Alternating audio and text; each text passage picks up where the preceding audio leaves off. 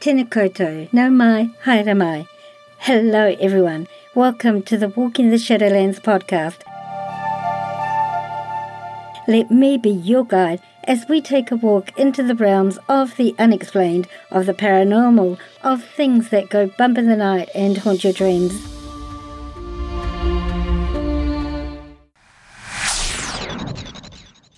Your hosts? I'm Marianne. Thanks so much for joining me today, tonight, whatever time it is, wherever you're living in this beautiful world of ours. Sit back, relax. Let me be your guide as we walk into the Shadowlands together and see what awaits us there.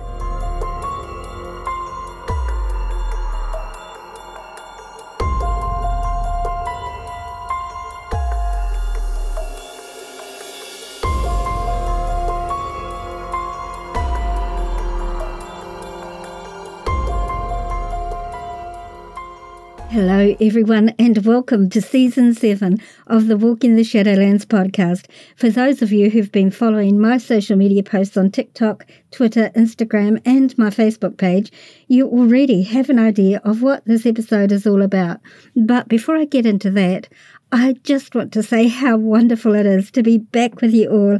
It's been an absolute struggle for me to get this episode edited, stitched together and transcribed for you all. In case you're a first-time listener, I had an accident some weeks ago and I broke my arm in two places, at my wrist and at my elbow. Plus, I tore the rotator cuff in my shoulder of the same arm. But hey, if you're going to do something, then do a good job of it, right? So it's taken me around 6 weeks to edit this episode for you all. Typing with one hand and editing audio is tricky. But here we finally are. So thank you all for your patience and kind wishes. I'm doing fine now and beginning to type with two hands. I'm having physical therapy at my local hospital to regain flexion in that arm and doing really well. But that's enough of me.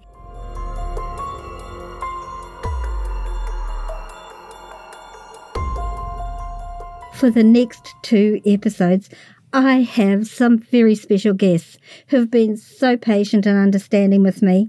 I actually interviewed them before Christmas, but due to all sorts of circumstances, not only my accident, I haven't been able to air their episodes until now. And it's in 2 parts because I interviewed all surviving members of this family except for one brother, and that really was all about timing and availability, not because he didn't want to talk. In this first episode, I talk with author and playwright Sean Paul Murphy, who was my initial contact because of his book Chapel Street, and the real-life haunting experiences that prompted the writing of his fictional account of them. It was he who suggested his family might be interested in also sharing their experiences as well, and that is how this 2-part episode came about. This family's experiences living in an actively haunted home were both in parts terrifying and tragic, as 2 family members died, perhaps as a result of what they experienced in the hauntings, compounded with other personal issues they were experiencing, a brother and a sister. And here is a trigger warning for some of you. During our conversations, we will talk about the suicides of Laura and Mark and how the family feels the hauntings and terrors they experienced in the house, at least in part, possibly led to their deaths. These experiences are so traumatizing to the family that all these years later, some of them are still dealing with the residual fear and trauma from the hauntings in the home. As I said previously, I spoke with all surviving family members, barring the other brother. However, because of the trauma and fear left behind, Sean's sister and her daughter agreed to talk with me and allowed me to use their words, but they themselves did not want to be in the show. I fully and absolutely respect their wishes, so their recollections are voiced by myself, identifying who is speaking. You might want to leave the lights on for these episodes. And without any further ado, are you willing to walk with me into this part of the Shadowlands? Let's begin.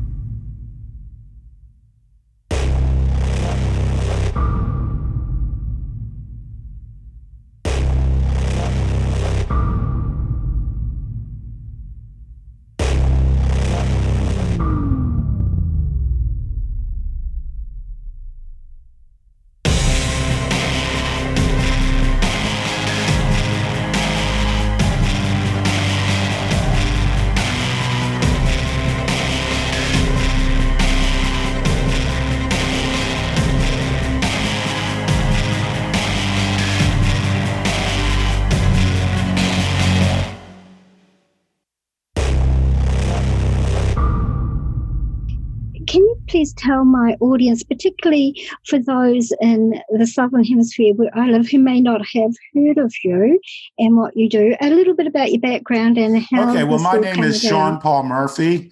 I am a writer, an editor, and a producer. And I've written 14 produced feature films, mainly in the faith-based genre. I've written 2 books. The first was a memoir called The Promise, or The Pros and Cons of Talking with God, and which was published by Touchpoint Press in, I think, 2016 maybe, or I can't remember the year. And I recently put out a horror novel called Chapel Street, and that's the story of a young man battling a demonic entity that has driven members of his family to suicide for generations. And although the book is fictional, it was inspired by actual events that my family experienced. In fact, the book was actually inspired by my very mother. We moved into an actively, I hate to use the word haunted because that always says ghost, but we were probably in what it was a demonically possessed house in 1974 when I was very young. And our family maintained ownership of the house until about 2016. And over that time, there was a lot of activity. And 2 of my siblings took their own lives. And other members of my family attempted and or had events that would have been misconstrued as suicide if they had played out to their conclusion. And about 2 years ago, I guess it was, my mother asked me if I thought that the entity in the house was responsible, at least in part, for the death of my sister Laurie and my brother Mark.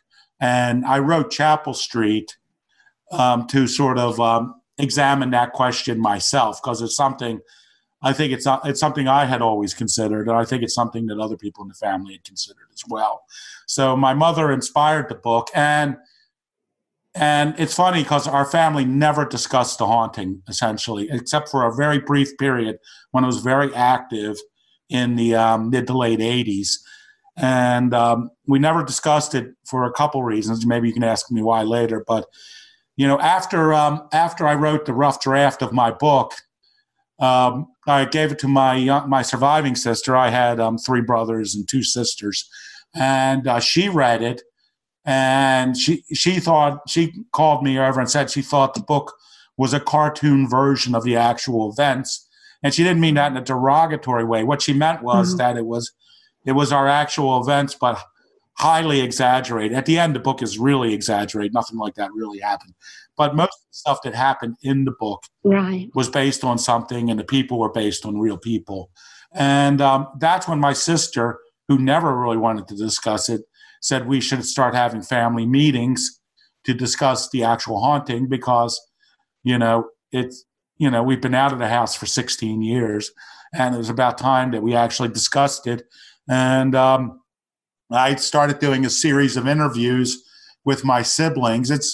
I'm 23 blogs into it on my blog, SeanPaulMurphyville.blogspot.com. It's mainly interviews with people who had experienced a haunting. And it's really, the blogs are intended to be a 3-part series. The first part is about the history of the house, the actual haunting itself. The second part is going to deal with the deaths of my siblings. And the third part is going to be like analysis. And I'm hoping to get like some expert opinions, I'm hoping to get like religious people with experience in exorcism and demonic possession, hauntings, secular like paranormal investigators, to look at it and answer, was this entity responsible? And I know we didn't do the right things with it. Wouldn't you say that's true, Mother? I don't think, yeah. Correct. And it's sort of like, what? I don't think we were knowledgeable enough. I think at this point in time, it would have, had it happened now, I think we would have been more knowledgeable of what kind of help we could have sought. And we just were I guess, wasn't as popular back then or spoken about. Yeah, so essentially I'm trying to do is like a best case, best practices type of thing. It's like, if you find yourself in the same position we're in, don't do what we did. In fact, a number of people ask me, am I planning to write a book about the actual haunting? And I always say, I don't think I am, because I don't like how it ended. I like books with a happy ending. In the end, two of us are dead, and we just ran away. So, it isn't like, it's hard to paint what we had as a win, in our experiences. Yeah. Right. Before we go any further, Clara, I'd like to say, well, to both you, but Clara, as a mum, I just cannot begin to imagine the pain of losing two children in that manner. So I'm so very, very sorry for your loss. Very, very sorry. It's a small club that I belong to. Yeah, and I can see that pain is still there, and it's a pain that will never go away. I know. Yeah. In their physical form, we miss being here with us, but I think they are in a good place, and I think they keep an eye on us. And absolutely. I should put some tissues in. Absolutely. Yes, I really don't. Although I'm sad about it, I don't have a problem.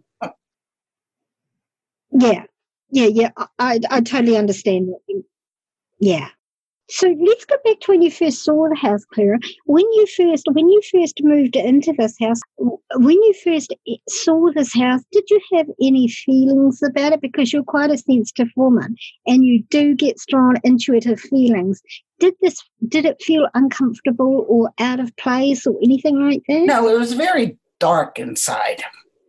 The outside of the house was absolutely beautiful. I remember I was very active in the church and in the school, and one of the women who was, I was like the lunch mother, Right. One of the other lunch mothers said, "Oh, there's a house." We had to move from the house that we were in. My mother and my stepfather owned that house, and they wanted to sell the house. So we were told we should, had to be out. So one of the women said to me, "Oh, there's a house on my street that the woman just died, and they're going to sell the house." And when I saw the house, I was like, "Oh," it was just a beautiful house. It was unlike any other house in all that area. It was just gorgeous. It had big oak trees around it. It had a large front porch that went around on the side. It had it was just gorgeous. It had the oak trees down to one side, and it had a holly tree that was 4 stories tall on the other side. It had a lot of land. It was just a gorgeous house, and it was very dark inside, though. It was like there wasn't a lot. There was never a lot of light in it, especially on the first floor. It was always dark. But I did not have any bad feeling about it. I don't know. I guess I just wasn't sensitive to it. In fact, I've always loved that house. I even hated even with all that went on, I hated to leave it. The house itself, Yeah. So maybe, Clara, we could start to talk about the experiences in your house when you first got the house, because this really started with you, didn't it? Yes, it did. Actually, I don't know if it started with me. Wasn't it? No, I know. What I mean is my daughter Laura, the one who committed suicide, I remember right after we moved in there, she was out in the backyard, and the house in the back was almost 3 stories out of the ground. So the second story, the basement, the first story, the second story had a sun porch. And she came in and said there was a lady on the sun porch. And so I think I said, "Oh, that was probably the woman who passed away in the house before we got it. It was an estate sale. Her name was Mayford." I said, "Oh, that was probably Mrs. Mayford." And so I assumed that I've always had some psychic ability, let me say. And I've always believed in spirits and such. And so I just assumed that Mrs. Mayford was there to check us out. After all, we were in her house. So I think she was probably the first one that mentioned it. And after that, there were little things. It fooled with us, but there were different things that would occur. And at first, you didn't really know what was happening because a lot of it was very subtle. And I remember my daughter, Jeannie, who at the time, how old was Jeannie, Sean? She was probably 9. Yeah, about 9 years old, I would guess, when she moved in. Jeannie. So when we moved into the house, I was 9 years old. When we saw this house, it was spectacular. I mean, I couldn't believe we were moving into this house, this beautiful stained glass that had a double staircase. It was like what we had moved from a tiny little place. And my sister and I, since at the old house we were in what was pretty much a closet, didn't even have a door on it. We got the big room, and it had like what we called the sun porch off of it. And it was really like super cool until, well, I guess from the beginning. I don't know if everyone did, but I certainly felt kind of immediately that the closet that my sister and I had, it was a big, long closet. It's like when you open the door, it also went in deep that way with a rack hanging all the way across it. It never felt good. It was always like it was too black. Like, how could it be that dark? And the other thing about it, which was really cool, at first, was that it had evidently been another room, so that between my room and the bathroom, which was behind us, there was even a window in the middle, like they had put a wall down in the middle of the window, so it had been one. And there was also a linen closet that you got to through the hallway that was probably all that one room. So at first we thought it was kind of cool because you could peek through the window like in here, people in the bathroom, when you're 9 years old. And if you went out onto the sun porch, if you opened up the shutters, it was an actual window. You could see both closets. And if you opened the door to go out into the hallway, it would be really super cold. And the bathroom was right across to you, but it would be almost like it was all of these different conversations going on that you couldn't quite hear. That was just like so much going on, and it was so cold. She had I don't know, one of the girls had a party, and there were a bunch of girls there. And my daughter Laura said, Mom, you have to come upstairs and see this. And it was up in their bedroom. They shared a bedroom. And the girls would take their fingers and go like this. And Jeannie actually raised up. I mean, they weren't touching her. She raised up off the floor. And it really scared the heck out of me. And I thought, this isn't normal. Were they doing that light as a feather thing? Or were they actually touching her and she was raising up? They were not her? touching her. They were not touching her? No. Jeannie. Then I kind of became a hit with the middle school set because at all the pajama parties, I could do levitation. I could make things disappear. I sort of felt like, middle school girls with pajama parties, they're all having seances or looking in the mirror, and people would I don't know what they saw, but I'd be playing along and feeling my neck, feeling my groove here, and they were just they're screaming that they were seeing things in the mirror, like that kind of thing. They started as light as a feather, right? But then apparently they weren't touching her. Wow, that must have been absolutely terrifying for you to see. It was that. For me. Yeah, I said, "Don't ever do that again." I was shaken by it. I mean, I had never seen anything like that, and it was pretty scary. One thing, right. You could never keep light bulbs in that house. You could change a light bulb, and the next week it would be out. There was a lot of things that happened. I had a vanity table in my bedroom, and I always kept my hairbrush there. You could brush your hair, put the hairbrush, I would go to bed, get up in the morning, go to brush my hair. My hairbrush would be gone. That was me. Just kidding, it wasn't me. Well, you look like you could use one. And it would be gone. You could look everywhere, and it would be gone for days. Right. Earrings or your watch, different things. They would just completely vanish. And then at some point in time, they would show right back up where you had left them. And there was so much that went on in that house. I think Jeannie actually had from the very beginning, a very intense experience with it, like communicating with her, sort of like offering her like psychic powers, you know. Jeannie, the thing in the closet, I felt like it was targeting me, and it like wanted to be my friend, and it was horrifying. But it also, to me, like it had like the mind game. So I was feeling like I became super psychic. You know what I mean? Like there was some other higher thing there. And what was interesting is that during the day you would completely forget about it, right? But then like at night when it was happening, and you'd be like, oh my God, yes, I remember this. How could I forget this?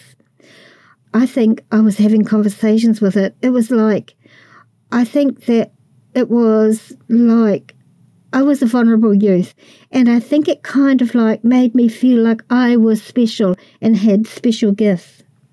One thing that really surprised me, I've heard my mother's stories about, you know, like seeing, you know, her ability, you know, her psychic things when she would talk about things in her youth and all. But what I didn't realize is that, you know, Jeannie, you know, it seems to be like down the maternal line. Jeannie had a lot of experiences.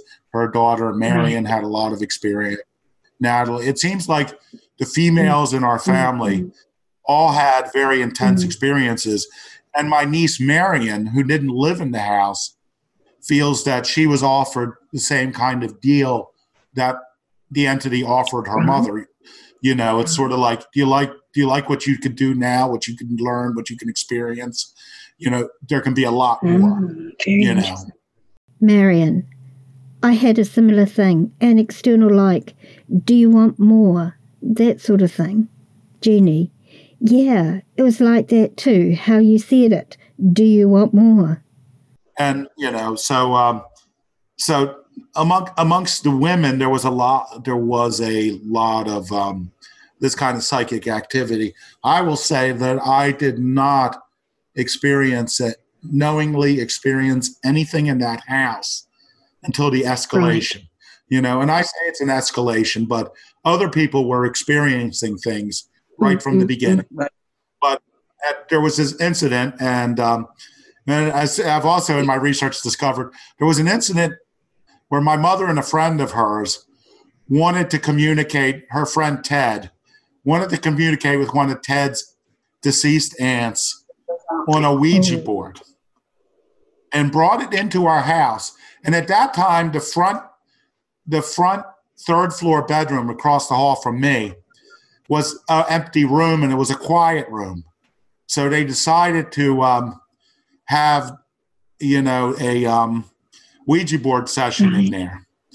And after that Ouija board session, whatever was happening in that house was amped up 100%. And the thing is, Jeannie, I've heard from some of her friends, used to do Ouija board things at some of her, you know, her sleepovers and all. So you weren't the first person. And she always blamed me for having the Ouija board in the house, and I didn't know until Sean started his interview that Jeannie actually had the Ouija board. I think it was there from the very beginning when we were there. I know it was there. I think the more I thought about it from us first moving in. Right. And another thing with Sean, I remember asking him at some point when he was still living in the house if he was having any experiences, and he was like, no, you know, I don't know what you're talking about. Right. You know, right. When until it seemed it came to a point. Well, I had it cast out of the house a couple times, and every time it came back more. It was a strange a strange experience in that it seemed like it wasn't always there. It seemed like the house would be nice and calm for a while, and then it'd be one thing after another, and then it would go away. And I think pretty much that whole area had some kind of other houses in that neighborhood had experiences also. So I remember one time the little kid that lived next door came over and was in my son John, my youngest son's bedroom, when a black thing walked across the mirror, and the boy next door said, "Oh, so you have it too?" Yeah, apparently the mother of it probably was longer than that there, but apparently I heard that the mother of the boy next door, her mother was like into witchcraft and Ouija board stuff too. Right. What I've been learning, because as I've been publishing these blogs, people in the neighborhood who live near us were telling us stories about it happened at other houses or places. It definitely seems, in my opinion, whatever lived in our house lived in at least lived up to 4 other houses to the top of the hill we lived in. It seemed like, I'm just guessing, it was definitely in the one next to us, but I also believe it was in the next two. Right. And just to clarify a little bit, and this is maybe why I didn't experience anything initially, was at first, on the second floor of our house, there are 3 bedrooms and a bathroom on the second floor of the house on St. Helens Avenue. There are 3, and the master bedroom goes out to the sun porch where my sister first saw whatever she saw. And there are closets. There are 3 closets. One's a linen closet you could enter from the hallway. And then there's a closet from the master bedroom and a closet from the bathroom. And these closets were all joined. But if you actually look at the room and you look at how the closet was assembled, that was once a room and not 3 closets. It was once a small room. Now, it even had a window in it to the outside. You don't put a window in a closet and then put a wall down the middle of the window. But so there was definitely a room there. Now, and this is another thing I've learned through the interviews, there seemed to be an entity that lived in that closet. Yes. And that would usually materialize, and a lot of people who have seen it, it was active and malevolent, but it would normally appear as a black shape. Right, a shadow person. Like darker than dark shape. Sometimes it would have red eyes, sometimes it wouldn't. But it would also materialize. Other people would see it as some of the same people saw it as a shape, would also see it as a shadow figure, like a shadow man.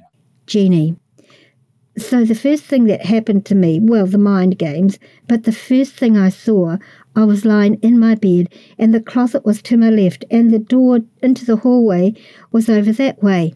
Well, coming up from the door in the hallway, I could see it come and it rocked and rose, and then it just it looks like a big black cloak you see in the movies. They have Dracula with cloak. That's what it looks like. So I felt that come over me, and then just like very close to me, and it was black, and I remember being like petrified. It was dark. It was darker than dark. Yes, yeah. It was just so solid black, and it was enormous. It was tall. Right. Shadow people are actually not that uncommon. I've seen one myself. And my very first episode of the podcast was on shadow people. So if you want to go and listen to that, Claire, it talks about that, and they are blacker than black. Yes. They are blacker than black. You can see them in the darkest room. We played musical bedrooms a lot in that house. When we first moved in, the master bedroom, actually, Sean's calling that the master bedroom, because it was the largest bedroom in the house. My daughters both shared that room as children, and my husband and I actually had the smallest bedroom, which was in the front of the house. Well, that one had the least activity. Oh. No, that was not a comfortable room either.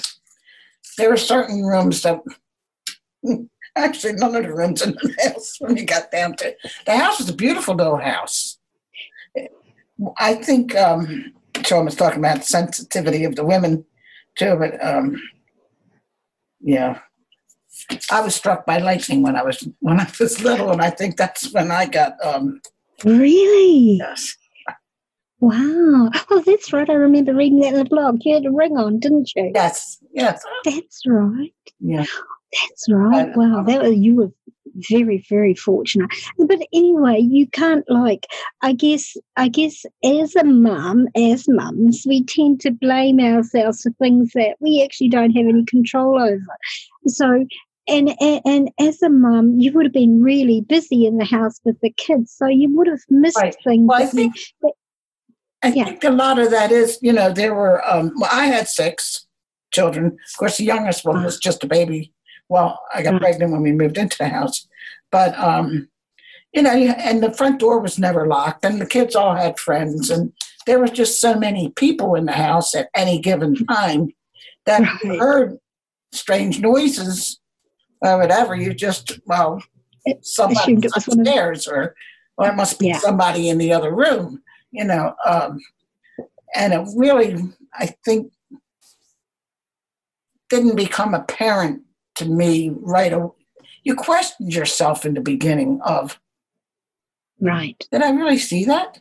Something out of the corner of your eye. The dog would watch something go by, and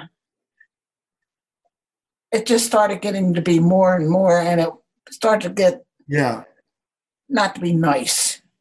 Sean was talking about the closet upstairs.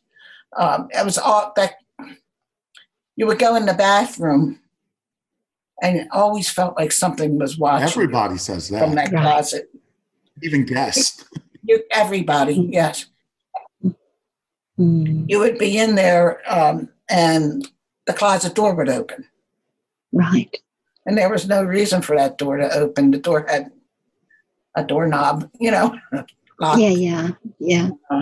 The bedroom closet, the closet in the bedroom, you could never keep that door closed. Like during the night, you would hear it click open, and that's when the black thing would come out, Jeannie, I would see it frequently. And the thing is, it was almost like every time I felt like I would forget it, I would block it out, and then, suddenly I find myself, alone in my room at night, and I'd be like, oh, my God, it's here. I mean, and then it was all through the house. I mean, the house during the day with the light, it was so lovely. But I remember so much of my youth being there being so many shadows in the house, and if I was upstairs on my own, I would always turn the music on. I'd be dancing to try to forget it. Marion, my experience with the house usually was more psychological in terms of, I would hear things I constantly hear the furniture moving upstairs or people walk around. It's just always constant in the background, constantly kind of hearing talking and that kind of stuff. But then it was drafty, and you always kind of felt like it was, all the shadows were, I don't know. When I was really little, the place wasn't that bad. It was just once I got older is when it started taking on creepiness to it, because we would go over there a lot, but me and Natalie would be playing and hanging out on the landing and stuff like that. But then it kind of turned when I got older, that it got creepier. You kind of look in the mirror from the landing, and I don't know, just something kind of off about it. Now, Mother, did that black thing ever get into the bed with you? Something would get into the bed with me. I don't know if it was that thing or not. See, it used to do different things to different people. Right, of course. It shows the women that I think it became more physical with. Right. Than it did with a lot of them, than it did with the men. But you could be in bed and you would feel something. Have you ever been in bed and your husband or whoever comes and sits on the bed? You feel that mattress move. Yes. That happened just about every night. Sometimes it would hold you down in the bed. You couldn't scream. You couldn't move. You were like paralyzed. Oh. And my son John experienced that. We discussed that, my son John and I. Of course, John at that time was a teenager. So, I mean, and he wasn't even born when we moved into that house. So, I mean, it was a long while between, before we actually started discussing stuff like that.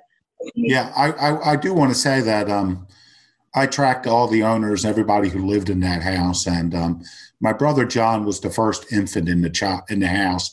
The first family that lived there from 1915 to like 1927. When they moved in, they had an 11-year-old child. Right. The family that moved in 1927 that had it until 1974 when we got it, they were all adults. It was a husband and I would say the mother, but she's a stepmother, but she was the sister of the children's.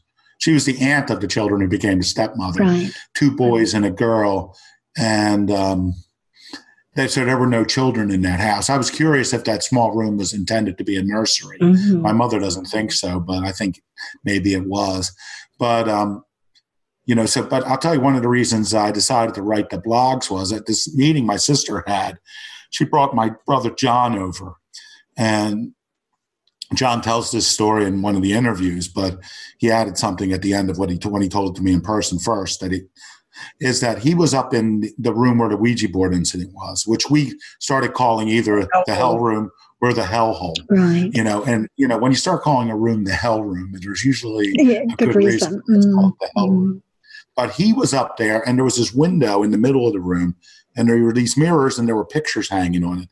He said he was looking at the pictures, and something came up behind him. He didn't see it, literally picked him up and threw him against the wall, lifted him off the ground and threw him against the wall. And he said, had I been a few inches over, I would have gone right through that window. And he goes, and everybody would have thought it was suicide because I was at the age when people kill themselves. So that was when that's when it made me think. That's what made me think really tie in with my brother and my sister. Mm-hmm. Jeannie had a suicide event. Maybe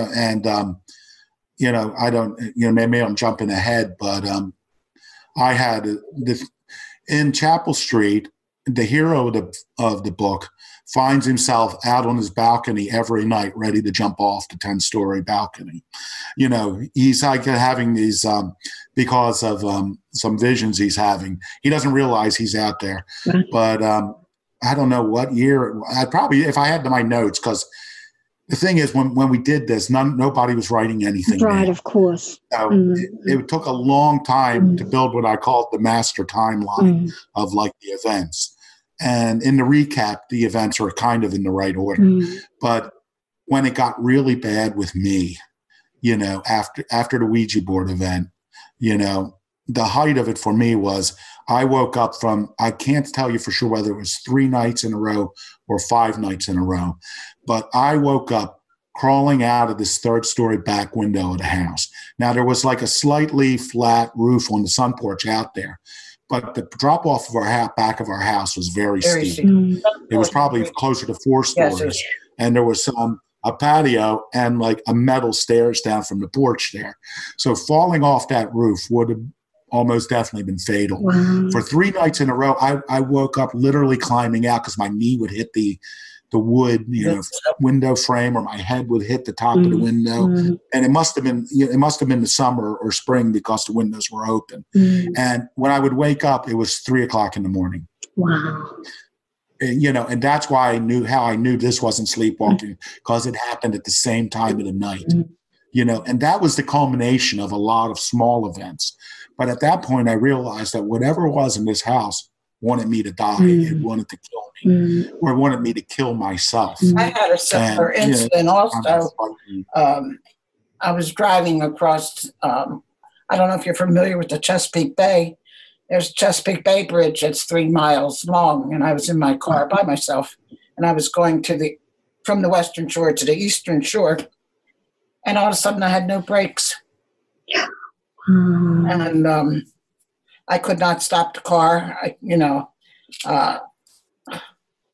I finally by the time I got off I was really afraid. There was nothing I could do. I didn't know what to do. And I actually went to a gas station. Once I got off the bridge, it seemed like my brakes came back. And I stopped at a service station and said, "Would you please check my brakes?" I had no brakes on the bridge. And they're like, he checked them and I said, "Honey, your brakes are fine." But my foot went down to the floor with the brake. There was no brake, which as I looked like a suicide also, Yeah. So I think we all have. Was this after Laurie died or before Laurie died? That was before Laurie died. It was around that time. And this entity would follow. Mm-hmm. That was one of the reasons we didn't talk about it, because we felt if you talked about it and people have had the experience, if they talked about it, it would show up. Right. That's one of the reasons why even after we left the house, we didn't talk about it. I think the scariest room in the house was indeed the hellhole. There were 2 closets up there that they were basically, one was like a crawl space. That was another place. You couldn't keep that door closed either. Doors in that house would not stay closed. And then there was a closet that it was short. Like I'm short. I'm 4'11". I could walk in it, but nobody else could. For a while, I had my sewing room up there, and it was very scary. For a while, even I slept up there. And briefly, very briefly, because some of the horrible things happened to me in that room. When my bed was there was the small closet. The closet that I could walk into was at the foot of my bed. Right. And this ball of fire came out of it. And it made a whoosh, whoosh, whoosh, whoosh. And it was a ball of fire, and it just kept going faster and faster, and it came right at me. Well, I ran out of there screaming. And then another night, it was a cat. It was this big black cat that was standing on me going like that. And Sean was sleeping in the other room, and I'm screaming. When you went in that room, it was like it was like there was no sound penetrated it. But right. I was so bad. I had a pillow in my hand, clutching the pillow, running out of there. And I still had in my hand indentations from my fingernails because I was clutching my hand so bad. And I was like, "Sean, did you hear me scream?" He was like, "You were screaming?" Now, the entity in the house, I came into this, interviews with a certain perspective based on my theological understanding. And I decided to take the blinders off and just take everything as people are saying and not trying to put it in a box. But one thing I would have said when I lived there, that it was just one entity in the house. However, as a result of these interviews, it seemed like there were at least 2 distinct creatures in the house. The one was this one that normally took the form of the shadow person on the second floor. Right. And that was malevolent. But the other one that seemed to live in the stand-up closet on the 3rd floor in their hell room manifested itself in entirely different ways. Like this cat-like creature my mother saw, my sister saw that event, right near the beginning too. And that's why her and her husband left the house. They were there, they moved down to the 2nd floor for a little while, but they left because they saw a cat-like, creature with red eyes come out of that closet. Jeannie, yeah, I was 21 when my husband, Marion's father, and I were up then in the upper room in what we affectionately call the hellhole, the house, right? And we were sleeping in the bed, and we literally saw a black, leopard-like cat that had red eyes, and it came out of a closet and literally came up to us and I knew it wanted my baby, and we ran the hell out of it. The thing on the second floor never materialized in that way. So that's why it makes me think that there were at least two entities in the house, because the one upstairs, as malevolent as the one on the second floor was, the one on the third floor was vicious. Like, that's the one that picked my brother up and threw him against the wall. That's the one that was driving me out out of my window in the middle of the night, and my mother said earlier that sometimes it would seem like it would disappear. I'm not sure it ever did, but because what it seemed to, particularly at the height, it would bother one person a night. And you could usually tell who it was because they would be sleeping in the living room on the first floor, in the next morning, because they would be driven. It seemed content to drive you out of its bedroom. But rarely were there events that were witnessed by multiple people at the same time, because this thing seemed intent somehow on, I think, bringing like a spirit of darkness and depression on us, but also isolating us, because it seemed like it would attack one of us, and since no one else would ever hear it or see it, or like, is this just me? It was only because this thing happened, approached my sister, the cat-like creature on the third floor, that she finally came down and said, "There's something seriously wrong in this house. There is something in this house." Right. And she was pregnant at the time, and she didn't want to bring up she didn't want to have a baby in the house, so she left. Jeannie, so I had that. I was very glad when I moved out, but I found that the psychic things continued very much. And now, actually, I'm pretty afraid of it. I associated with the evil thing that was in the house, and that's all I want to talk about. I had asked the priest about it, and he didn't really believe in it, so he kind of brushed me off. But there was another priest there, and he said, "You do not. It's not he said, "What you have is a demon." And he said, "I'm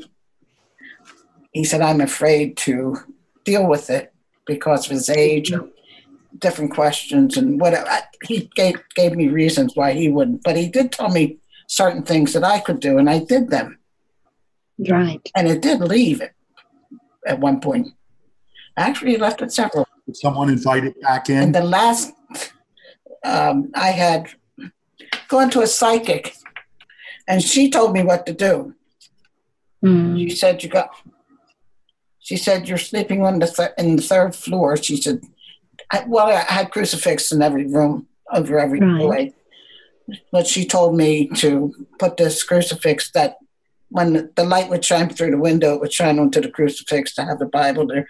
But the salt, go around and pray, and told me what to say, and put salt in the corner and on the windowsills and all. And I did all that stuff. And it left. It was gone. Well, then a few days later, my son John had these two friends who practically lived at my house. I fed them, and we had so many people in and out of that house. But Joe and Jeff pretty much lived at my house. Their mother had something wrong with her, I don't know. And the parents were divorced, and they were living on top of a studio, karate studio. Anyway, they pretty much lived at my house. And the thing, I had gotten rid of it. And my son John was, I think, in his senior year of high school at the time. And I heard Jeff hollered up. He was outside, and he said, "Mrs. Murphy, is John home?" Now, I'm on the third floor, and I really can't see who's at the door, but I know his voice. I mean, he's been in my house for the last 5 years or whatever. But if I look out, what I see is the roof over top of the porch. I said, "He's not here right now, Jeff, but you can come in his room and wait for him." "Mrs. Murphy, is John home?" I said, "No, Jeff, he's not home, but you can come in his room and wait for him." "Mrs. Murphy, is John home?" I'm like, Jeff, come in and wait for him. And the door opened. I could hear him walking. I heard him walking up the steps to my son's room. I'm on the third floor.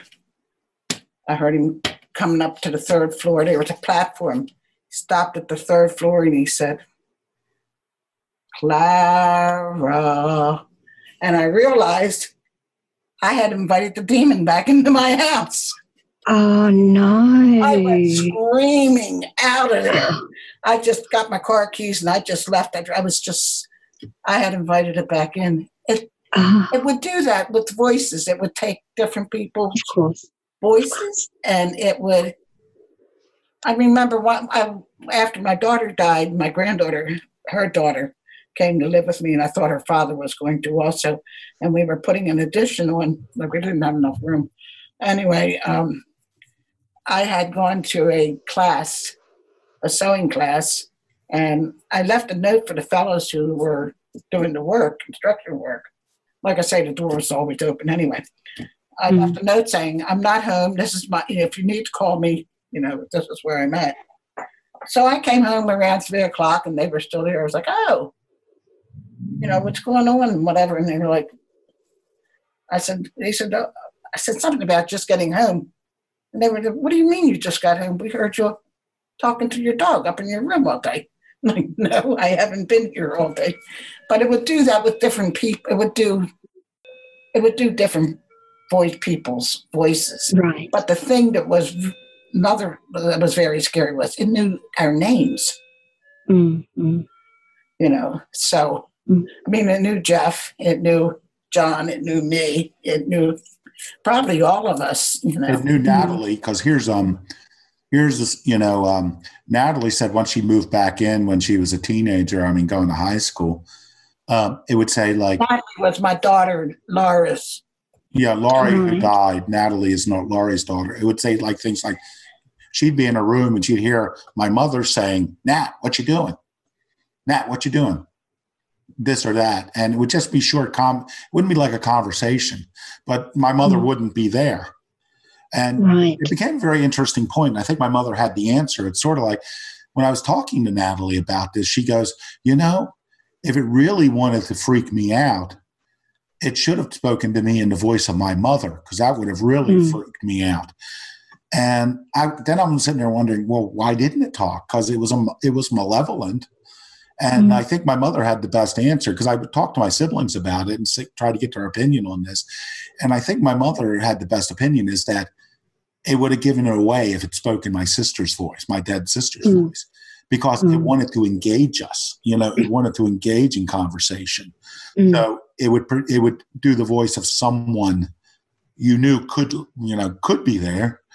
Right. And I think that was it. I think it was just trying to, engage her in conversation. But she had some very frightening experiences in that house, Right. And so we've got this entity who started showing himself as a shadow form first initially, correct? After you had, things missing, noises, which you could dismiss as being the kids because there were so many. So he started showing as a shadow. He mimicked people's voices. He got physical with you. Yeah, Natalie said it would spoon with her in her bed. Yeah, yes, it did with me too. It did with me too. It probably did with all the women. I would say so. And perhaps no, it would feel it would actually spoon with you. My late brother, by the way, when I put out these blogs, I get contacted by people who knew my siblings, my late siblings. And somebody contacted me and said that my brother said he used to hear my mother talking up there and my grandma and his grandmother talking, saying things when they weren't there. My brother was having mental problems, but he said he could hear them. They would be saying how they were going to commit him, and my mother was not there, and she would know. I would never have said that anyway. Yeah, no, I couldn't imagine. So he was hearing voices too, but it could have been his psychosis.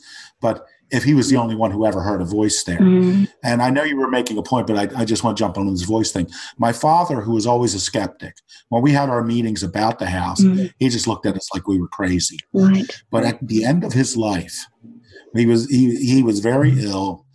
and my niece was living there, and my mother was still there, and my youngest brother. And he would walk in the middle of the night. He was sick. He was essentially living on the first floor of the house. He would walk all the way up to the third floor in the middle of the night to the hell room and have conversations with something up there.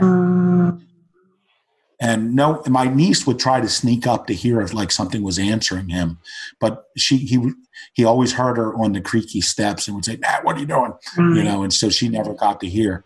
But my father was a skeptic, and this was another one of these things in these interviews that I had never heard until I did these interviews, and I found that very disturbing. That he was doing. He used to talk to it in the living room also if he had the doors closed. John says too. You could try and.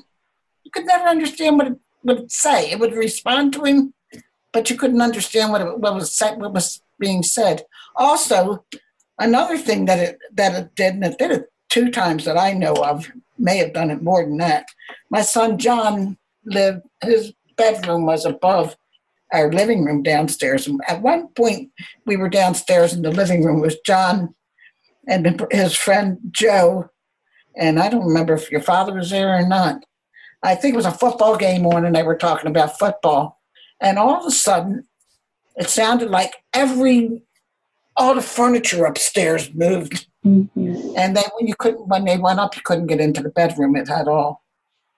Pushed against the door. They had to climb out on the porch. They had to go out on the roof and climb in the window and move to get the furniture to get the door open. Wow. So you had 5 basic things, and you had it mimicking your voices, you saw it as a shadow figure, it played mind games with you all, it got physical with you all, and you got poltergeist activity. Yes. How did you cope? Oh, and one time, after we had the new kitchen put in, I went down to the grocery store, and I was going probably, a half hour, 45 minutes or whatever. I came home. It was an electric stove. Every burner on that stove was lit up as high, turned up as high as it would go. And that brand new, if you put your hand on next to the stove, the wood was so hot, it's amazing that it didn't burn. And there was a couple of times that it turned the stove on. One time I was up in my bedroom. I had worked for a while, and I got laid off or fired. I'm not sure. Anyway, I was given the opportunity to quit, which I did. And I was I was either me or the fellow who I hired to work with me, and I figured he had a family. Right. So right. We worked for an advertising agency. Every time we lost a client, somebody had to go. Everybody had to leave. Somebody had to leave. Anyway, from my bedroom, I had a nice rocking chair in my bedroom, and I could look out my bedroom door that would never stay closed anyway, into the bathroom if that bathroom door was open, which normally if no one was in there, we would leave it open so you would know no one's in there. And I was reading a book, and all of a sudden, all the water in the bathroom, I could hear the water running. I went in, and both faucets were turned on that you had to actually turn when they weren't. Right. I went back in my room and did it again. And then, Sean, do you remember when Debbie came down after Laura died?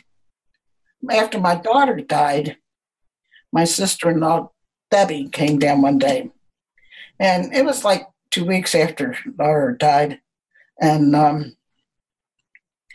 she said, I thought maybe you'd be lonely. She said, who's down here with you?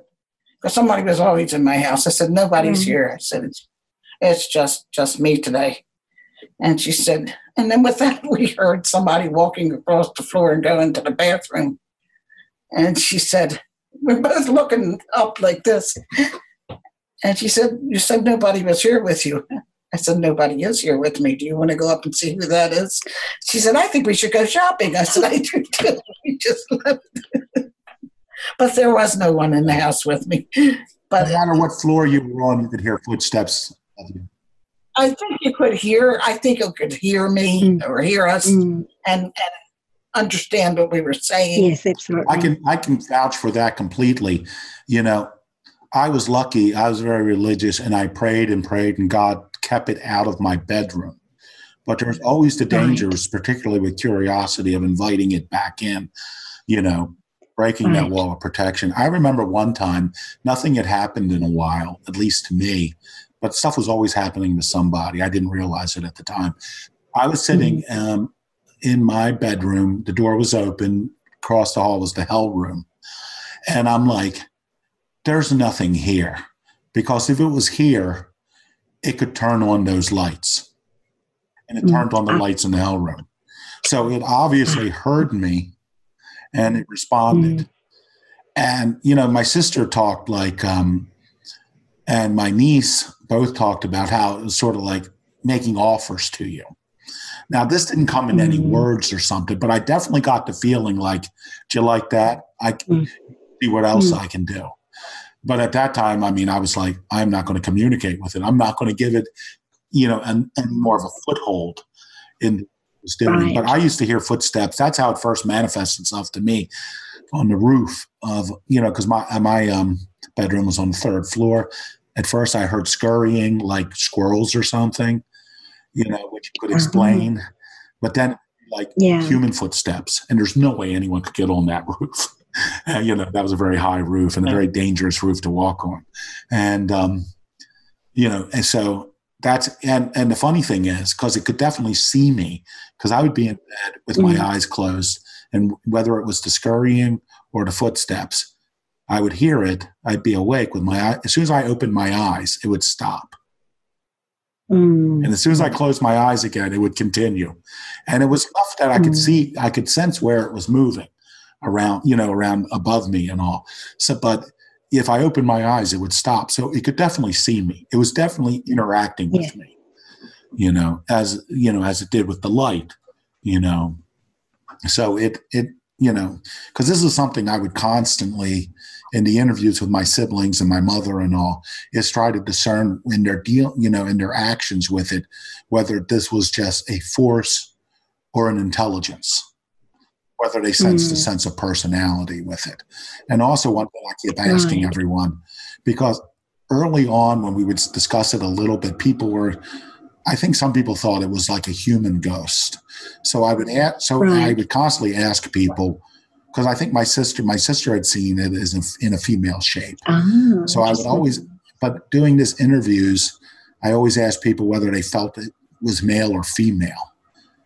And most people would say that instinctively they would think it was male, but they didn't. Ultimately, if they thought about it, it didn't seem to have a sex. They just felt that it was male because it was large. Right. But not because it had male characteristics, but that it was large and aggressive. Also, I think the things that it did, the way that some of the stuff that it did seemed more masculine, that like a female would not do that. Yeah.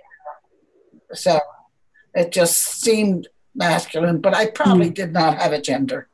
Which makes me think also, too, I've asked them, and pretty much everyone's under the opinion that, this thing was not human, that it was never human. Now, my niece, Marion, who is apparently very gifted, something I didn't realize until we did these interviews, but she felt that there were also human spirits there, maybe prisoners or something of it, the house. But she thought that the entity, the main entity, was very dominated anything in the house. So that was her opinion of that. She did something very interesting one time. She was going to art school, and one of her friends wanted to record the sound of someone walking up wooden steps, And so she said, Grandma, can my friend and I come over and record? She'd make a recording of her walking up to your third floor. And I was like, sure, go ahead, come on up. So when they got there, I thought, well, they had a recorder. And when they got there, I said, well, look, so I won't disturb you. I'm going to go down to the grocery store. So anyway, I left. And when I came back, she said, when they put the recorder on, they got voices. Marion, yeah, I went to art school and my roommate wanted to do a sound project where she walked on wooden floors. She did sound files for it And so I was like, well, I know a house that has that, but I also knew that when I went in there, I wasn't going to ask. I wasn't asking for anything. Like, I went in there and I was just like, I'm not here for anything. I'm just here to get some sound files and go walk around. But so we were walking on the floor. She was recording it and you could hear, but then we could both hear this like shuffling kind of like sheets rustling around us. And it was a bad situation. We were like, okay, well, let's leave. We'll go listen first, though, to make sure we got all the sounds. As when we were listening back, we have all sounds, the right sounds, like the people like us walking on the floor. There's like just something else about it that felt like an actual thing coming through it, the sound. And it was just hard to describe because we both were looking at each other like, what? We turned it off. But there wasn't any other sound. It felt like it's really hard to describe. And my other niece, Natalie, did an EVP up in the hell room. She did that after Marion said. And then I think they heard me too. And she's like, Grandma, the minute you left, it was the minute you left, Natalie, I used to have to drive her to school, which was quite a distance from our house. It was 25 miles. I used to drive her to school in the morning, and she had to be there at 7:15 in the morning. So in the winter, you get up, it's dark. So I kind of like would lag in bed while she used the bathroom and whatever and got dressed. And then I would get up. And the one morning Sean was there. She was in the other bedroom. I was in the big bedroom. She was in what was my son John's bedroom at one time. And there was this banging on the door. Bang, bang, bang, bang, bang, bang, bang, bang. I'm like, Natalie, please stop that. And she's like, Grandma, it's not me doing that. And it was Sean was banging on the door to the third floor where this was I believe my last day living at the house. It was so scary. It was unbelievable. It was sort of like it's goodbye to me. But my brother John and other people will tell you there were these other terrifying experiences.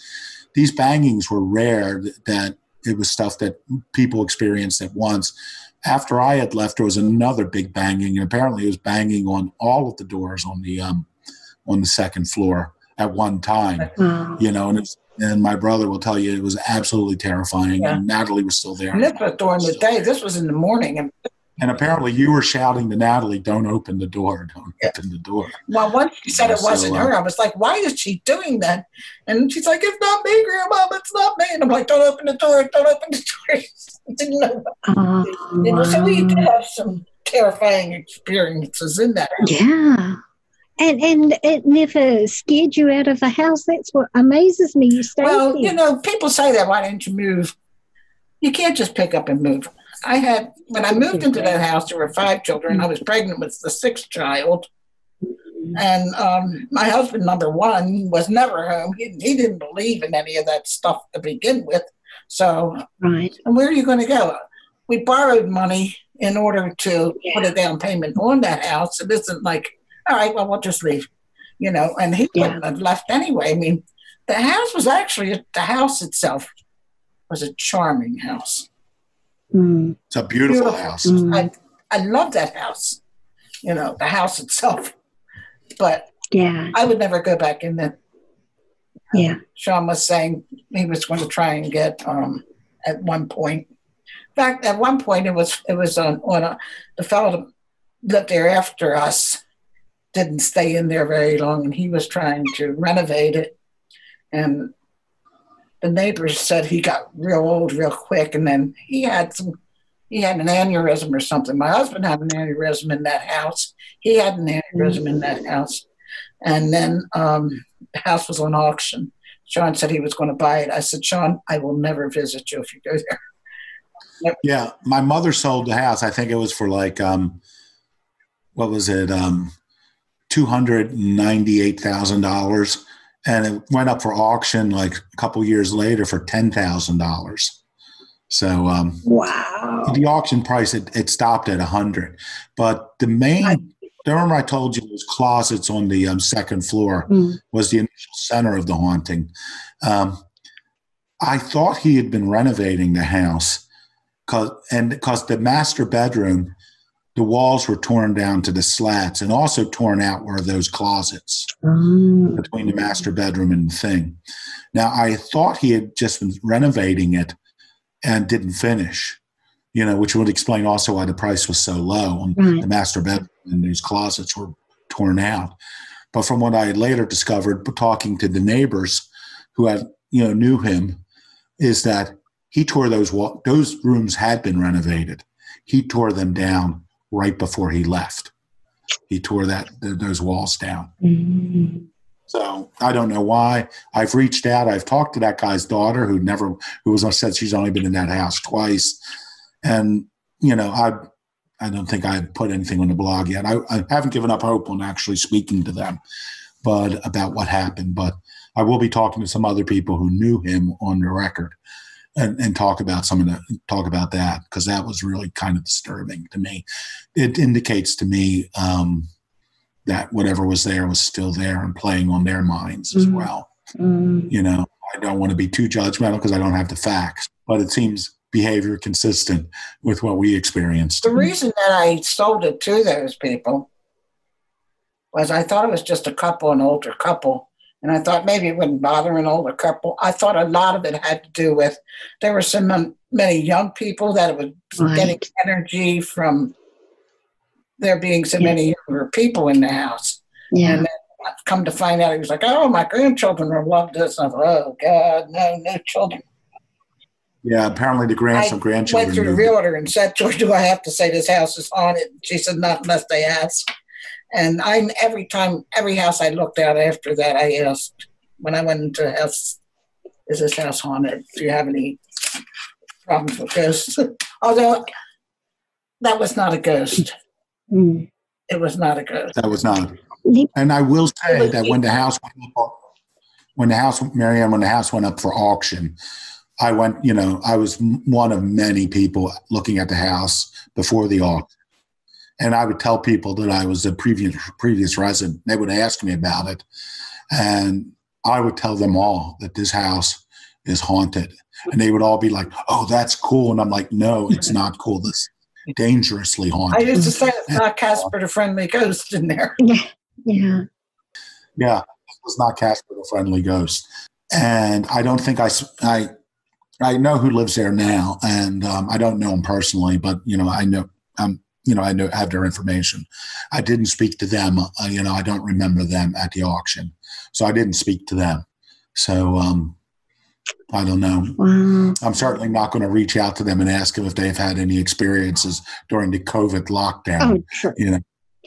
And we were talking with some people who were interested in trying to contact them and do some sort of activity at the house to see if they would be willing to let, some investigators in. But once the investigators read the interviews, they were like, we don't necessarily want to go in there unless we go in with like religious people. And also they were afraid that whatever was in the house, if it wasn't active, they didn't want to trigger it while another family was living. Absolutely. And that is also why I write quite a bit about the house, but I had no time to give the actual address. And it doesn't take a genius to figure out where it is, In fact, somebody reached out to me on Facebook and said, is the address of the house this address? And it was somebody I didn't know. And I'm like, how did you figure it out? He goes, well, you gave enough. I knew the neighborhood, and I went on Google Maps, and I went up and down every street until I saw the house because I had pictures of the house. So they had found it that way. But the address I give at 21 St. Helens Avenue is actually the real address of the house when the house was built. Right. They've subsequently renamed the street. I don't know when, sometime before 1927 when it sold the second time. Right. And they changed the numerical numbers. Baltimore City has a sort of a pattern on how they number streets and where they are. And so they changed the number, they changed the address. But, we have not talked to the current owners. I know people who know them now. I've asked around, but I know people who know them, and I don't know if I will be talking to, because there is that danger but the more I've been talking to people, the more it seems to me that we didn't trigger it. No. When we went into the family, we didn't trigger this thing. No. And I think it was messing with the people after us. So my assumption is it's messing with the people that are there now. But whether there was definitely an escalation in our house after contact, after the Ouija board. That Ouija board. Absolutely. And I actually suspect that when you use the Ouija board, it actually brought other spirits through as well. Yes, and we had prayed. That's my guess. We had prayed prior to that no other spirits come through and all that stuff, but it didn't seem like it mattered very much. But I want to say, too, the fellow that bought the house after us, it was he and his wife. They worked in Washington. She worked in Washington, D.C., and I believe he was in the process of retiring. I believe he had worked there also. I know she didn't live there very long and moved to Florida. Whether they separated, I don't know. I think they're still together. Yeah. Well, is he still alive? Yes, they're both still alive. Okay. But I know she did not. They're very private. I can't get through to them. But I did talk to their daughter. She's read the blogs. Okay. At least the first 6 or 7 of them. It messed with your mind. Oh, definitely. And the way that it did it, as we've been saying, was that although there were 6 people, there were 8 of us in that house, it seemed like it was, each one of us had our own special little thing with it that week. You didn't want to talk about it. Well, number one, is it just me? Am I making this up? Is it in my mind? Because I think too, I always said it wanted my soul. Is what I always felt. It wanted my soul. Right. And so you just don't go to your kids and say, "Hey, there's something here that wants your soul." It's one of the nieces. I can't remember which one said that's what she felt too. That it wanted her soul. Wow. One of them too. So you guys were constantly living under a state of oppression and terror, actually. Definitely oppression, not always terror. Terror would be periodic. Right. But oppression was always there. I don't think I ever got a good night's sleep. It was a rare thing to get a good night's sleep. Yeah. Because it was like the witching hour, too. It would always wake you. Of course. And that's when things would get more active, yes. Yeah, absolutely. So, Sean, I'm a bit hesitant to ask about your sister and brother because I know it's such a traumatic thing. And I understand if you don't want to talk about it, and I won't. No, I'll talk about anything. Okay. And Clara, I'm not trying to sensationalize this. I want to understand what events led up to their suicide, and why do you think that it was the entity that caused it? Well, let me jump in. Neither of them died in the house. Right. My sister died at her house, which was probably about a mile away or a little less than a mile away. My brother died and she shot herself in the basement of her house. And my brother died in Michigan, in Flint, Michigan. He was in a motel and he tried to hang himself in the motel, didn't succeed, and apparently hung himself at a workplace next door in very public view. Because I didn't know we had relatives in Michigan when I did the family tree. And I was talking to them, and they didn't know me, and I didn't know them. And then I mentioned how my brother died there, and they're like, "Yeah, I remember that. It was in the news." So apparently he hung himself in front of rush hour traffic. So it was pretty. And I was like, I'm going to do the research on the deaths, but it's like I don't want to read. I don't want to get the police report. I want to interrupt Sean too with Laura's death. My uncle, we called him Uncle Buzzy. He was in Second World War, and he took a Luger off of a German soldier that he killed. And at one point after he died, his brother, they were two bachelor brothers, said to my daughter's husband, "Here, take this gun, or do you want this gun?" And I said, "Don't give him that gun. If you give him that gun, somebody in that house will kill himself with it." And he took it, and it ended up it was my daughter who shot herself with it. Mm-hmm. And the funny thing was, I know she had difficulty pulling that trigger. She could never pull the trigger on it because. Well, I don't think she could cock it. Right. Okay. They took it down to the shore, and he was trying to teach her how to use it, and she couldn't use it anyway. But there's another factor too, that before her death, there was a guy in Hamilton called the Touching Bandit. Yeah. And he was like a housebreaker and would touch the women while they were sleeping. Uh-huh. And there was a night where he broke into my sister's house. My sister, he didn't touch her because she was sleeping on the sofa, and sort of woke up, and then he just proceeded through the house.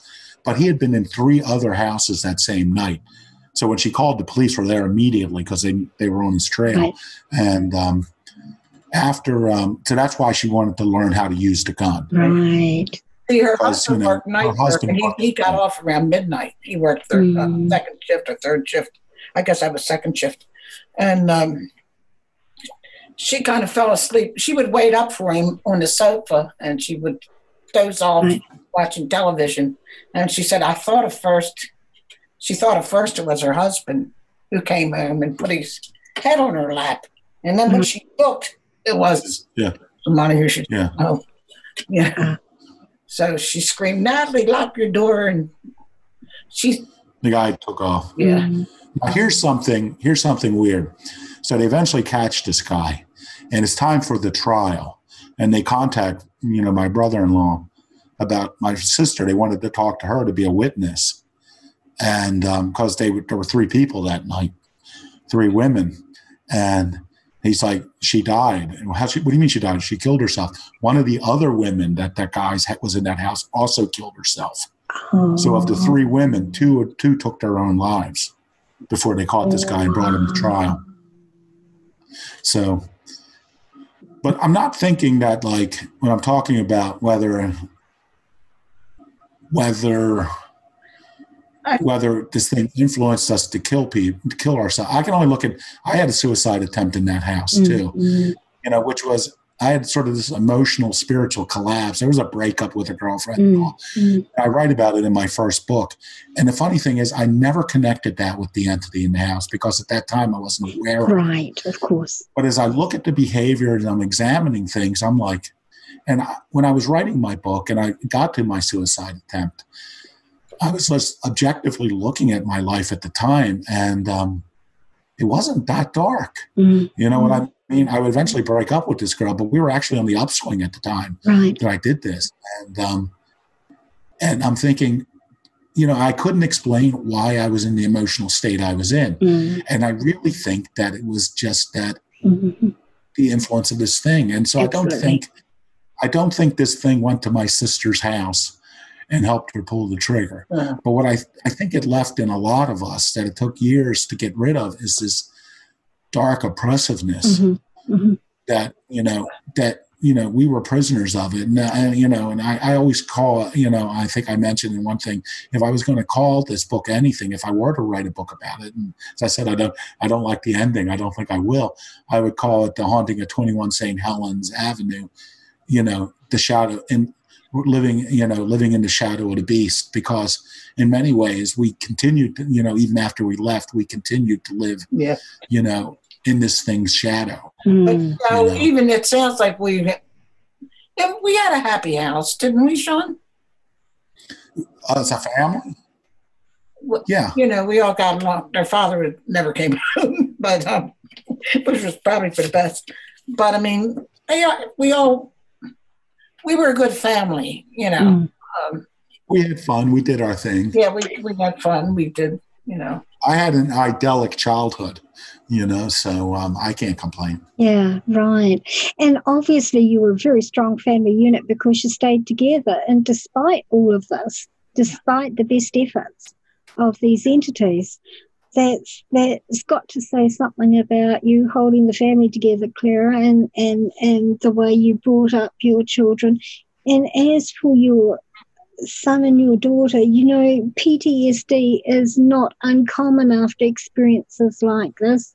And it could have been that guy that broke him was just enough to trigger it all for her again. Yes. And it brought all those experiences back to her mind. Yeah. Well, I know Mark had mental problems. Mark was in and out of, so it's funny because Mark was the quietest of all. He was the best baby. The best, it's kind of a shock that he ended up with, I don't know if it was ever strictly diagnosed or not, as he ended up in the... We have these HIPAA laws in this country that prevent doctors from telling people what's wrong with, like family members. Oh, really? So we never got my brother's diagnosis. Oh, what? When he was good, he was very, very good. And when he went crazy, he was just nuts. And I would call up the brothers and say, it's time for Mark to take a ride again. They'd come down and tackle him, and we'd take him down to the psych ward. I know a couple times he asked me to take him, and I'd take him down. Mom, I'm going out again. Okay. Well, at least he was cognizant enough to recognize when he was going into a state where he needed help. So that's a really positive thing, Claire. Yeah, he heard a lot of voices and whatever, too. My mother can back me up on this, but if you were to read my book, Chapel Street, the hero talks with his dead brother, and the dead brother, Lenny, is very much based on Mark. My brother Mark, and the history of mental illness that the brother Lenny went through and his attitudes about mental illness and hospitals and why you get off your meds and things like that.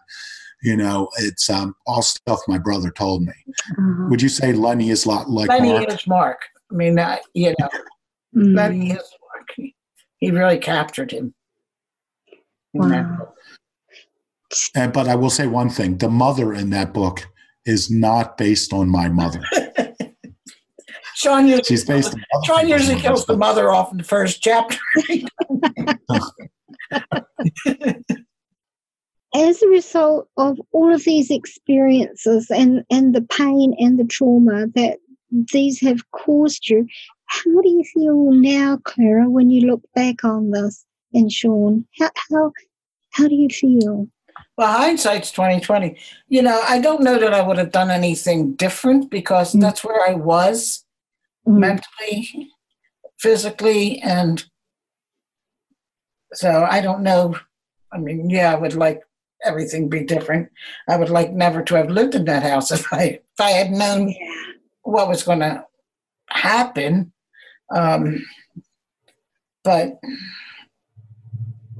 life goes on, and you just have to take it as it comes, make the best of it. Yeah, it's hard losing children because it's not supposed to be that way, and especially in the way that they went. And I don't like to think about it because I think about the last. You concentrate on the end. Yes, and not all the good. Time to chat, Yeah.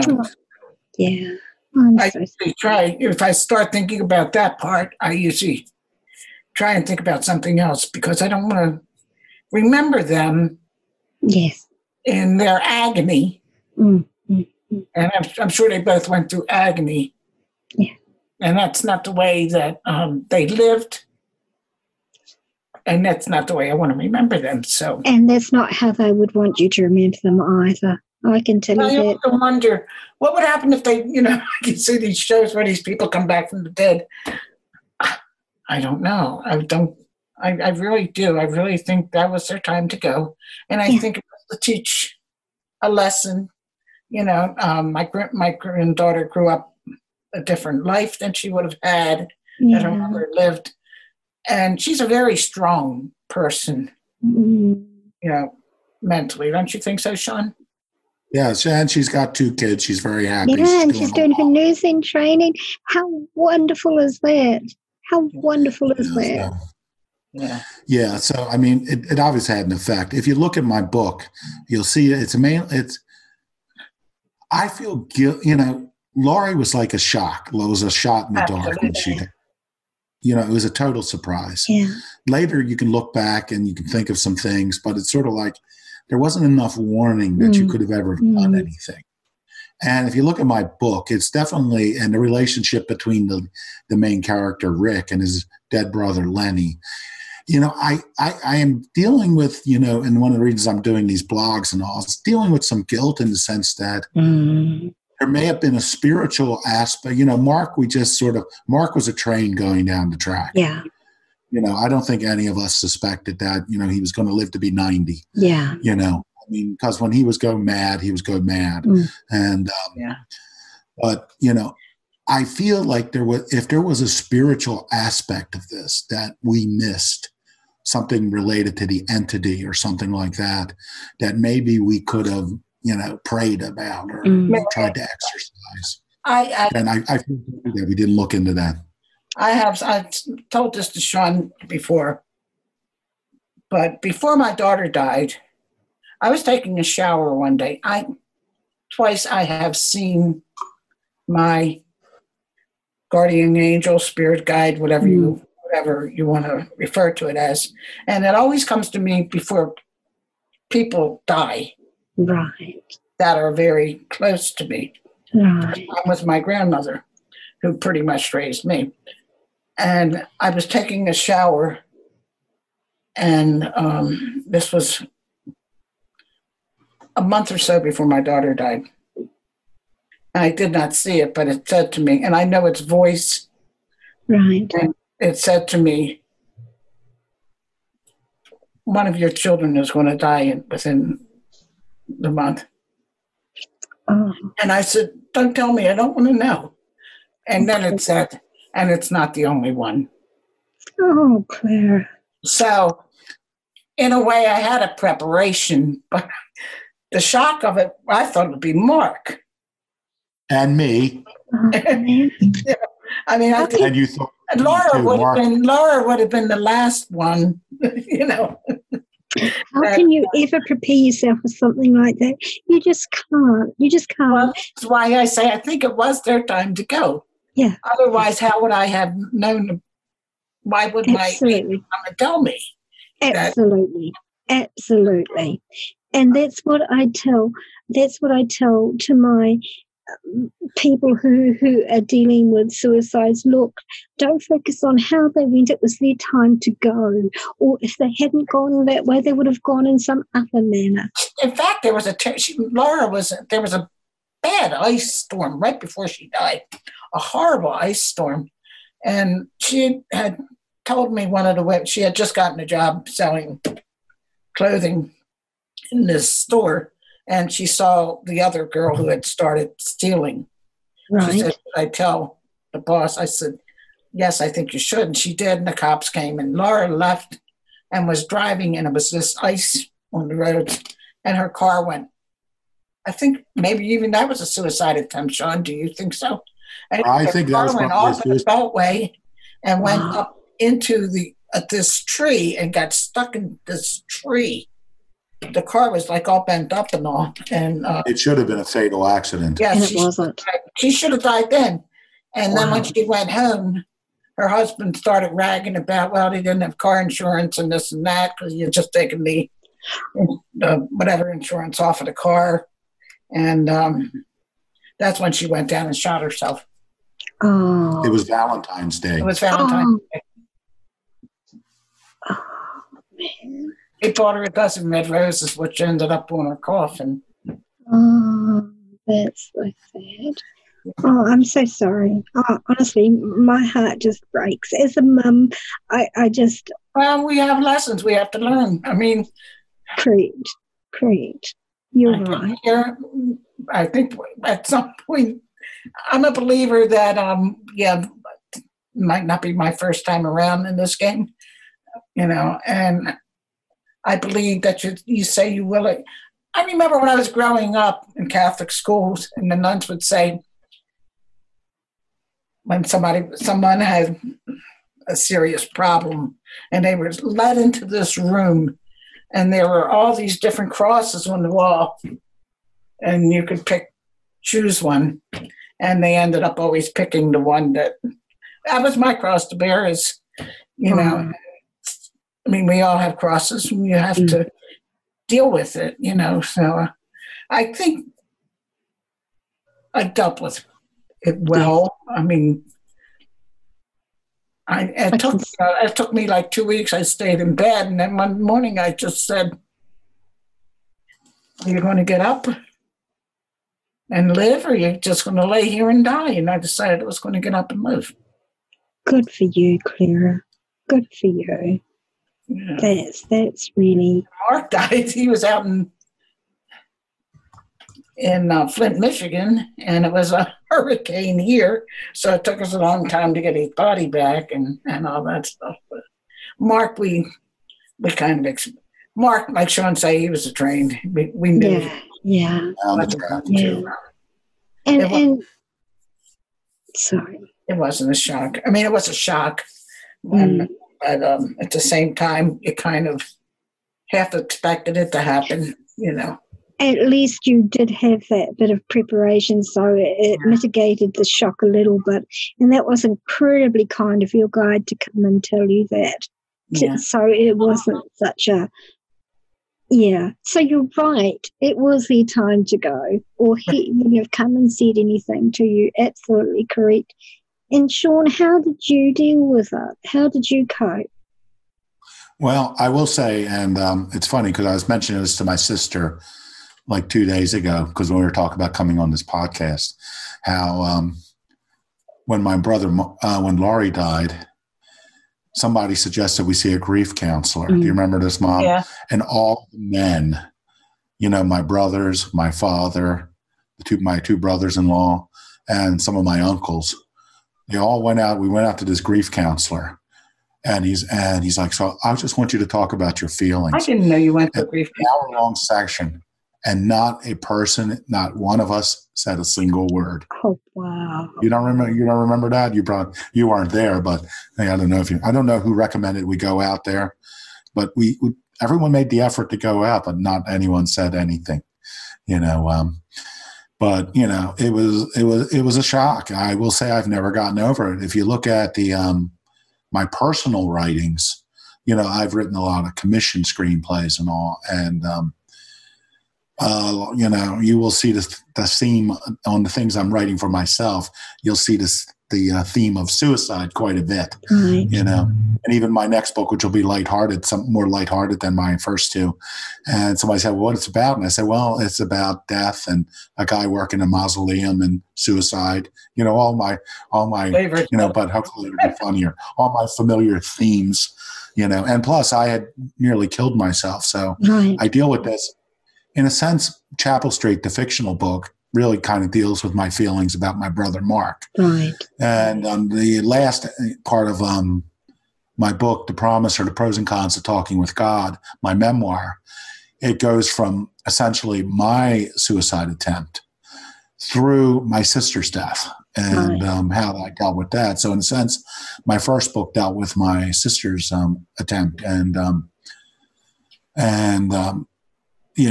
the effect. And I think I've had a rare perspective that I've looked at suicide from both sides. Mm-hmm. I'll send you my first book too. I already sent you the, Chapel Street. You should already have it. And while you were talking to my mother, I sent it. So I'll send you the first one too. And the funny thing is that I had mentioned earlier that the females in my family, my mother, my sisters, at least my sister Jeannie, my nieces, I think all of them, to some degree had some sort of power of clairvoyance or empathy like that. And if you read my book, I had a similar thing. I would receive what you'd call words of knowledge, prophecies, not like world prophecies, but things in my life, and I was always ahead of the game. And it's funny that I never associated that with anything paranormal. For me, it was strictly religious. But since I was experiencing some of the same things that my mother and my sister and my nieces experienced it, but I looked at it from, but I had a different worldview of looking at it. Right. So these are all things that I'm looking at now in a different way. But, sometimes I felt sorry for Mark because Laurie so destroyed the family when she died. And Mark was like an afterthought. Wouldn't you say that to a degree, Mom? I mean, yeah. Laurie was, Laurie was complete shock.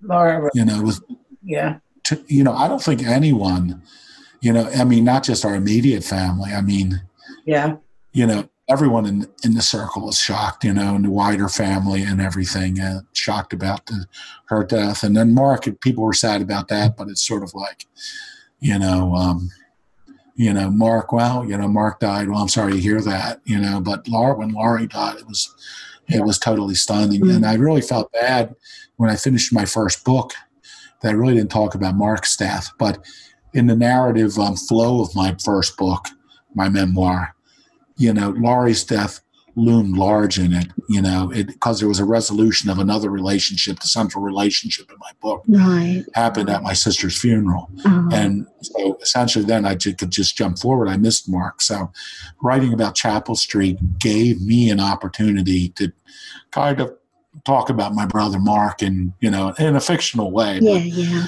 It was a way that was very emotionally relevant to me. And I think that religion we had, I look at death in a different perspective. I think a lot of times because of my religion. Right. I don't think death is the end. No. It's not. So even, and I know I'll see her again, and, I'll see Mark again, and my dogs. I take care of my dog. Well, you know what, Claire, on a lighter note, I in my last episode that was currently released when I'm doing you, it's called Selling Dead People's Things. I interviewed this wonderful, wonderful chap in Chicago, and he had the screen behind him, and I could see at the base of the screen, I could see the back of the room, like there was a gap. And we were just about finished our interview, and I saw this dog go past in this tail wag, and I said, "Oh, what sort of dog do you have?" And he said, "Dog." And I said, "Yeah, I just saw a dog go past, clear as. And he said, "I don't have a dog." And I said, "But I just saw a dog, a tan-coloured dog with a fluffy tail." He says, "Oh," "Oh my God, that's Snookums." It was his dog that had died. Yeah. So just so you know, your animals are still around you. They still love you. People used to see a cat in my house. Remember, Sean? Yeah, other people saw a cat too. We never had a cat. And we never had. I'm not talking about that big dangerous cat that's on the third floor. Not the horrible cat. You know what? I was going to mention that before about that, but shadow people can change shape, and it's not uncommon for them to appear as animals. Yeah, so these are things like once we finish with everyone's testimony, all the people who've lived in the house, I'm going to seek out people to try to put the pieces together and explain it, so it'll be interesting to see. And I'm glad we have your insight, and hopefully, I know this is a very popular podcast. By the way, I do a movie podcast called Yippee-Ki-Yay Mother Podcast. And where a couple of us talk about movies, kind of a fun podcast, and they would kill me if I didn't mention it. Oh, absolutely. But, I forgot, I was about to say your podcast is more popular than ours. Oh, I don't know. So I'm hoping that maybe we'll get the attention of some people here who might be able to help us put the pieces together once the research is done. But, COVID, I was hoping to have everything done by now, but I like to do the interviews in person. I do usually do them at my mother's house so she can throw in some questions too. And so, I'm way behind. I'm a year behind on where I hope to be with actually researching the actual haunting. So, but afterwards, I'm really hoping to get, some expert opinions. So, people won't make the same mistakes we did. I think the key is to just get out. Yeah. If you can, in situations like that with elementals, you can't remove them. They were there before we were. They're going to be there after we're gone. The best in that situation, if it's possible at all, is to move. Right. But obviously it's not always possible, because you sink your life savings and, you've got bills and stuff, and it's just not realistic. We realized after a time that it was something that had been there prior to us, prior to the house being there, I think, right?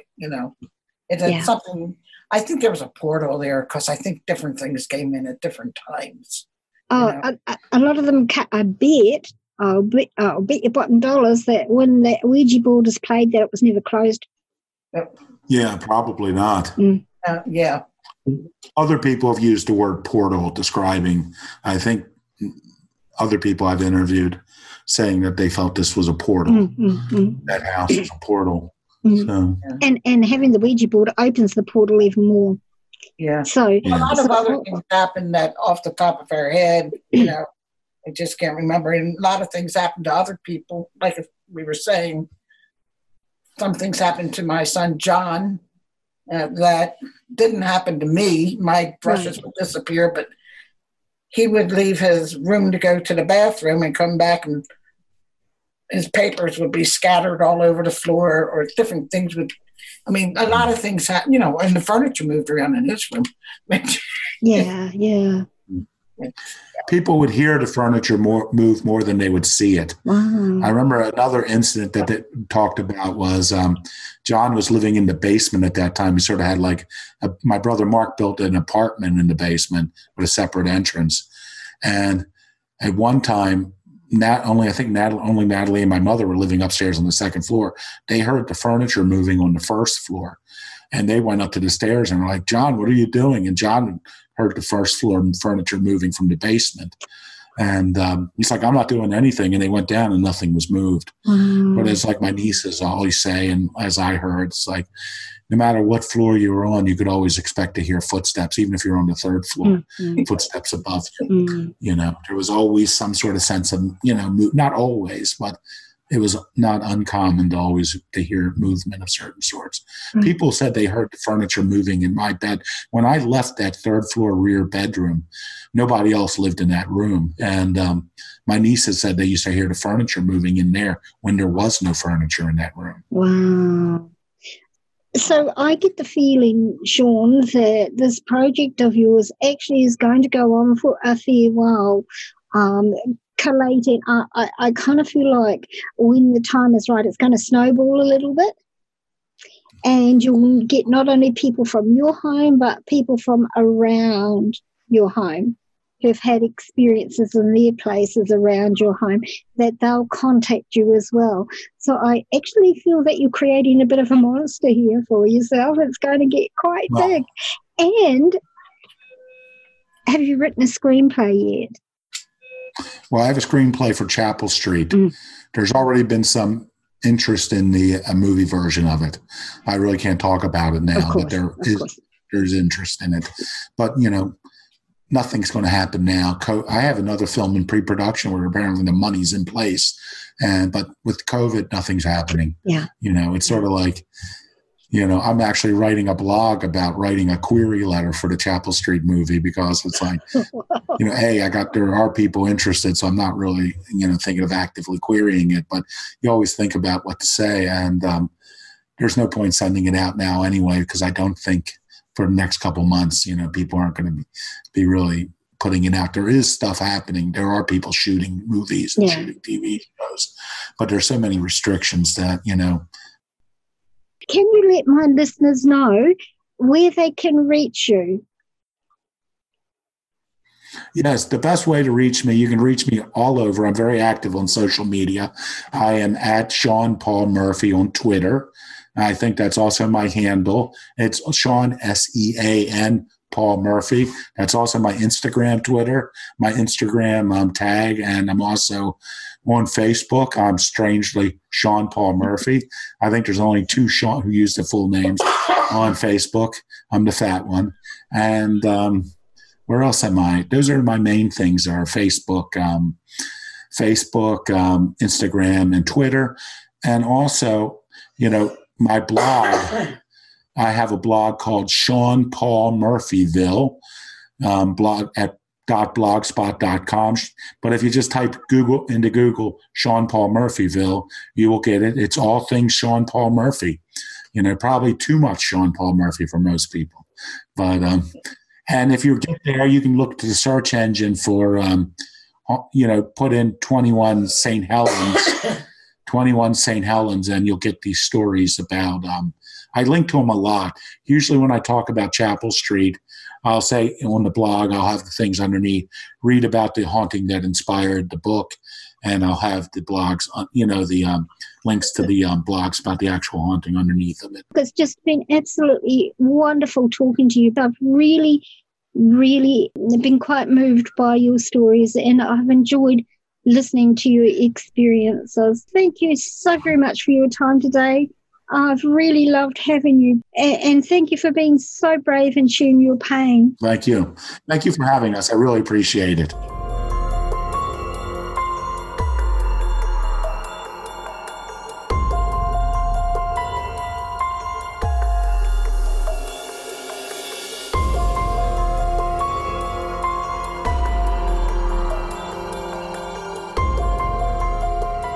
Be sure and join us next episode when I continue this family's journey talking with Natalia and Sean about Nat's experience in this terrifying home that she moved into after her mother Laura's death.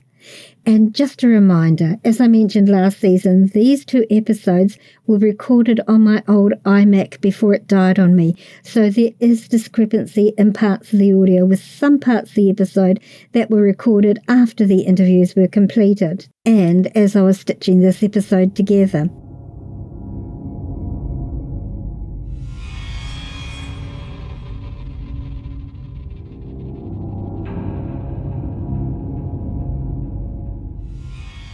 Thanks to my patrons for their ongoing support of this podcast. If you want to become a patron of the show, then head over to patreon.com/MCC15 and sign up now. The continued support of my patrons makes it possible for me to financially cover part of the cost of producing this show for you all. So thank you all so much. If you have any suggestions for topics you might like me to cover in upcoming episodes, then please don't hesitate to contact me.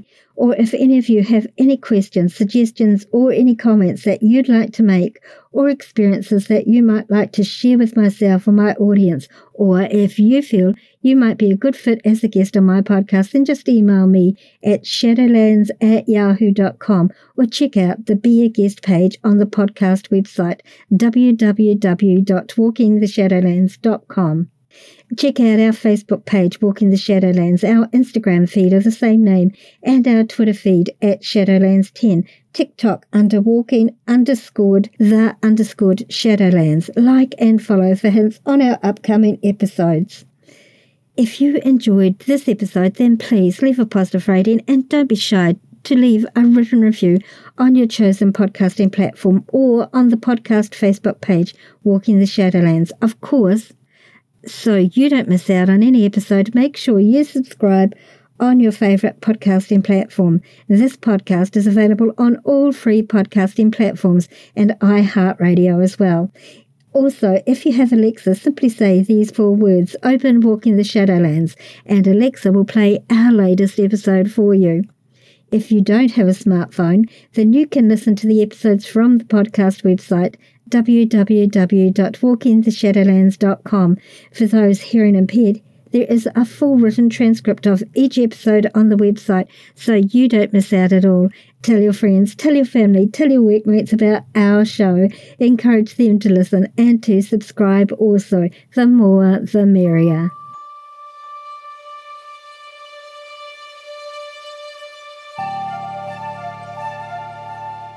Thanks for listening to this episode. Ka kite ano, oia koi. I'll see you again.